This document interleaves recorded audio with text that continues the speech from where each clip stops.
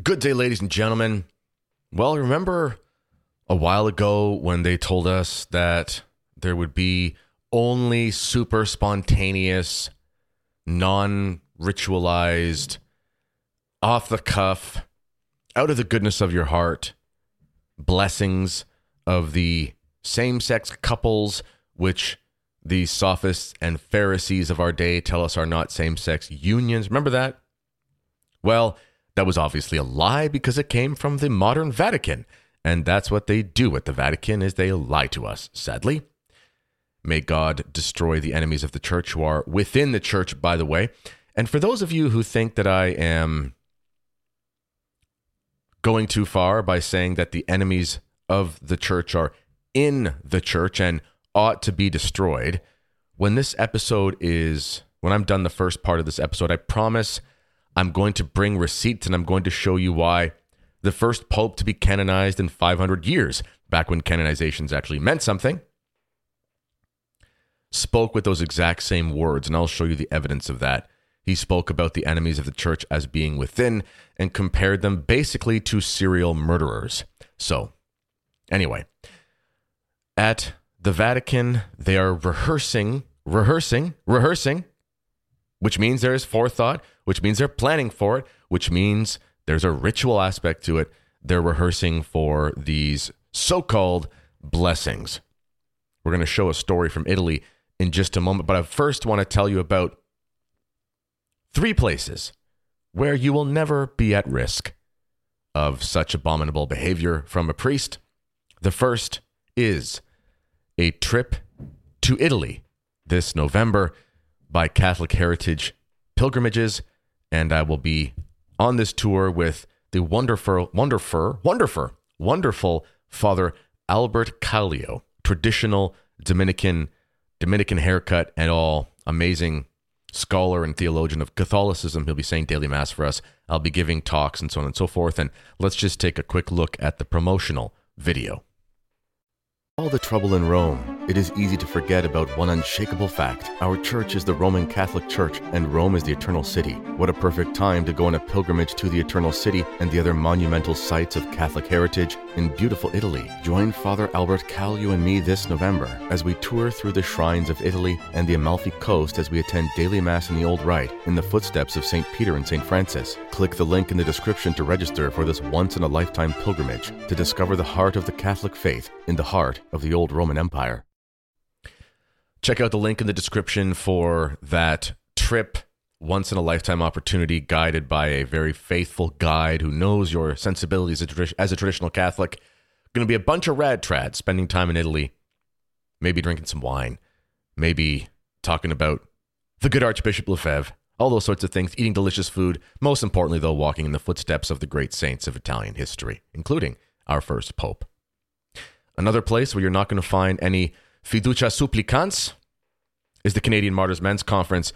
My friends, we just had an update yesterday on how many tickets have been sold, and we are way ahead of where we were last year at this time, so you better get your tickets while you can. It's going to be an amazing day. We have people coming from all over North America. We looked at some of the postal codes of some of the folks who've signed up. We're talking like Deep South, Midwest, Western United States, East Coast, all over Canada. It's going to be an incredible, incredible day. Father Michel Rion is the keynote speaker. Father Stanis is giving a talk. I'm giving a talk. Tim Flanders is giving a talk. And the night before, there's almost 80 men already signed up for the evening social. We've got a Legion, like a local Legion, rented out. We're going to have a big, vegetarian Friday, meatless buffet, and lots of friendship and awesomeness. And check out the link in the description. It's $100. I just want to give you a quick background. Listen, we actually don't do this to make money. We are charging a very low rate that actually technically doesn't even cover the full cost of the food service for the day. We're very close. We've looked for sponsorships and things like that. But the point I'm saying this is because we're doing this so that the cost can be low, so that all men of goodwill can come to a very unique and wonderful, the only traditional Catholic men's conference in North America. We're doing this not for profit, which is fine. You want to do a conference? There's nothing wrong with that. I'm just saying this is an initiative of our Holy Name Society because we want to, as men of the Holy Name Society, defend the holy name of Jesus Christ in society, which is a pledge that we make, and we can only do that if we got lots of men on board with the same mission. So check out the link in the description for this event, and there is a surprise that you will not be ready for when the event starts, and you got to show up to find out. All right, so what's happening in Rome? Well, let's just take a quick look here. This is from the Messaggero, one of the major Italian newspapers, and I'll pull this up. Rehearsals at St. Peter's for blessing gay couples. It reads, general rehearsals at St. Peter's to learn how to bless gay couples. The priest placed in front of the applicant will have to recite a blessing phrase in a low voice, naturally brief so as not to exceed the time limit suggested by the prefect of the dicastery of the faith, while tracing a small cross on the forehead of the faithful with his finger. To the first priest on Sunday morning in the meeting room of the chapter of the Basilica, it was suggested how to face the new pastoral path. The gesture, symbolic and simple at the same time. Oh, isn't that wonderful? It's symbolic and simple. Will have to be very fast, always to stay within the strict term of 15 seconds. Ladies and gentlemen, don't worry. It's only going to be 15 seconds. So this is not a big deal, okay? You were worried it was going to be a big deal. And you're saying to yourself, hold on, how long does it take for a priest to bless someone?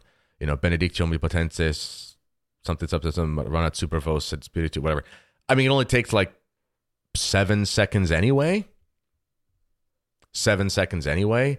But don't worry. The Vatican is here to make sure that these blessings will only be maximum twice as long as a regular blessing because they're so worried about making sure that they don't mess with the Catholic faith. It continues.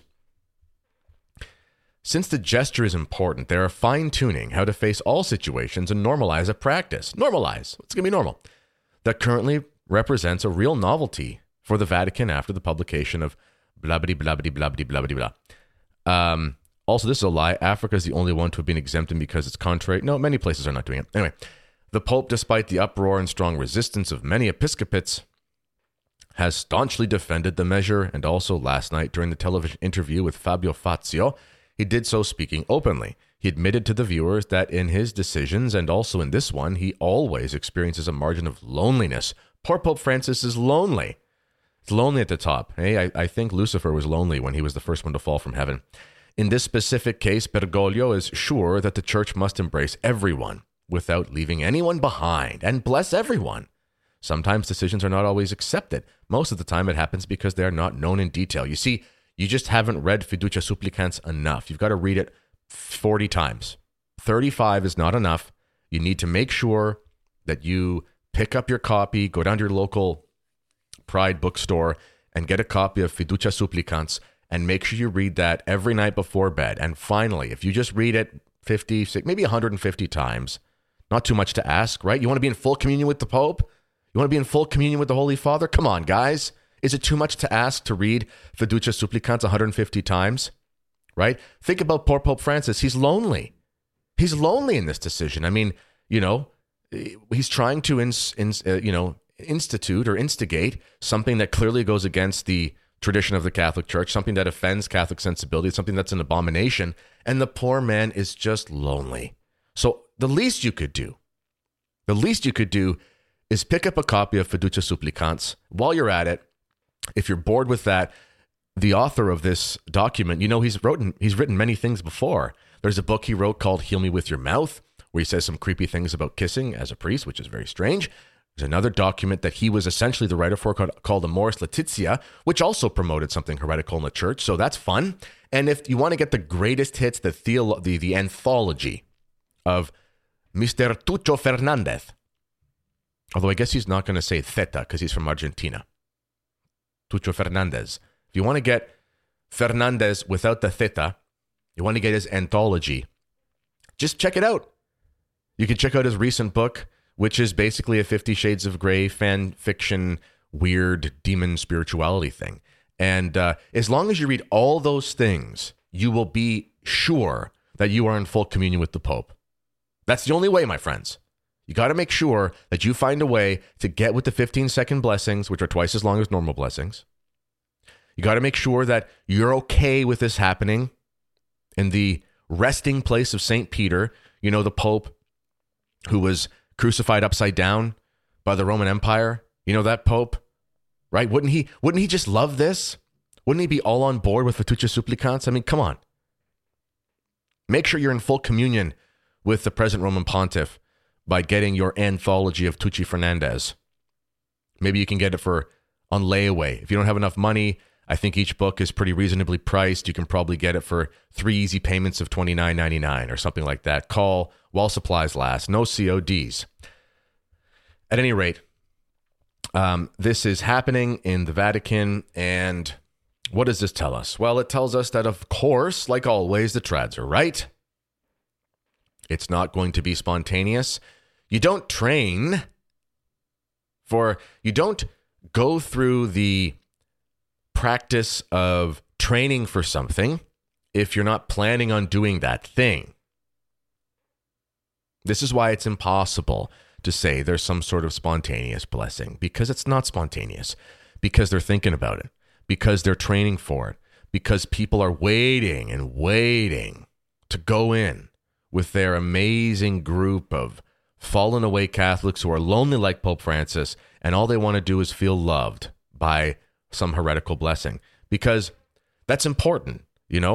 We have confession, we have the Holy Eucharist, we have the doctrines of the faith. You can just simply be a Catholic and not be a heretic, but that's not enough. You got to make sure that you're blessed within your sinful, abominable relationship that cries out to heaven for vengeance as per the Holy Scriptures. So have no fear, my friends. Have no fear. These non-ritualized blessings are being planned, and they have a formula for doing it, but it's not a liturgical ritual, and it's going to be twice as long as a normal blessing, just to make sure that there's no scandal in the church. Another day that ends in the letter Y, another insane thing coming out of the Vatican. Pray for Pope Francis. I mean that. Pray for those who defend Pope Francis, because they're absolute idiots. And pray that they have the gift of a brain that functions properly. And pray for Tucci Fernandez, because with great power comes great responsibility, as the prophet in, what was his name in Spider-Man? What was his uncle's name? I don't know. I was 12 when that movie came out. Pray for these individuals, and pray for those who are seeking something from the church and, legitimately trying to find a way to come back to the church and are approaching looking for actual Catholicism and instead are given ridiculous nonsense that is against the faith. Pray for those, because, they're the victims ultimately in this as well. Now, what about what I said at the beginning of the episode, where a very saintly pope, the first pope canonized in about 500 years, I'm talking about Pope St. Pius X. What about where he said that the enemies of the church are within and that they need to be destroyed? Let's just pull something up here that he wrote. So here is Pascendi Dominici Gregis, which is it's arguably the most important encyclical of the 1900s.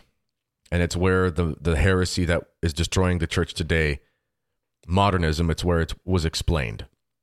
And then the associated or accompanying syllabus of errors of Pius X, Lamentabili Sane, was released. They were released at the same time, roughly. And that's where the anathemas are attached to the actual principles and things like that. So let him be accursed. Let him be cast to the exterior darkness, those who believe in these things.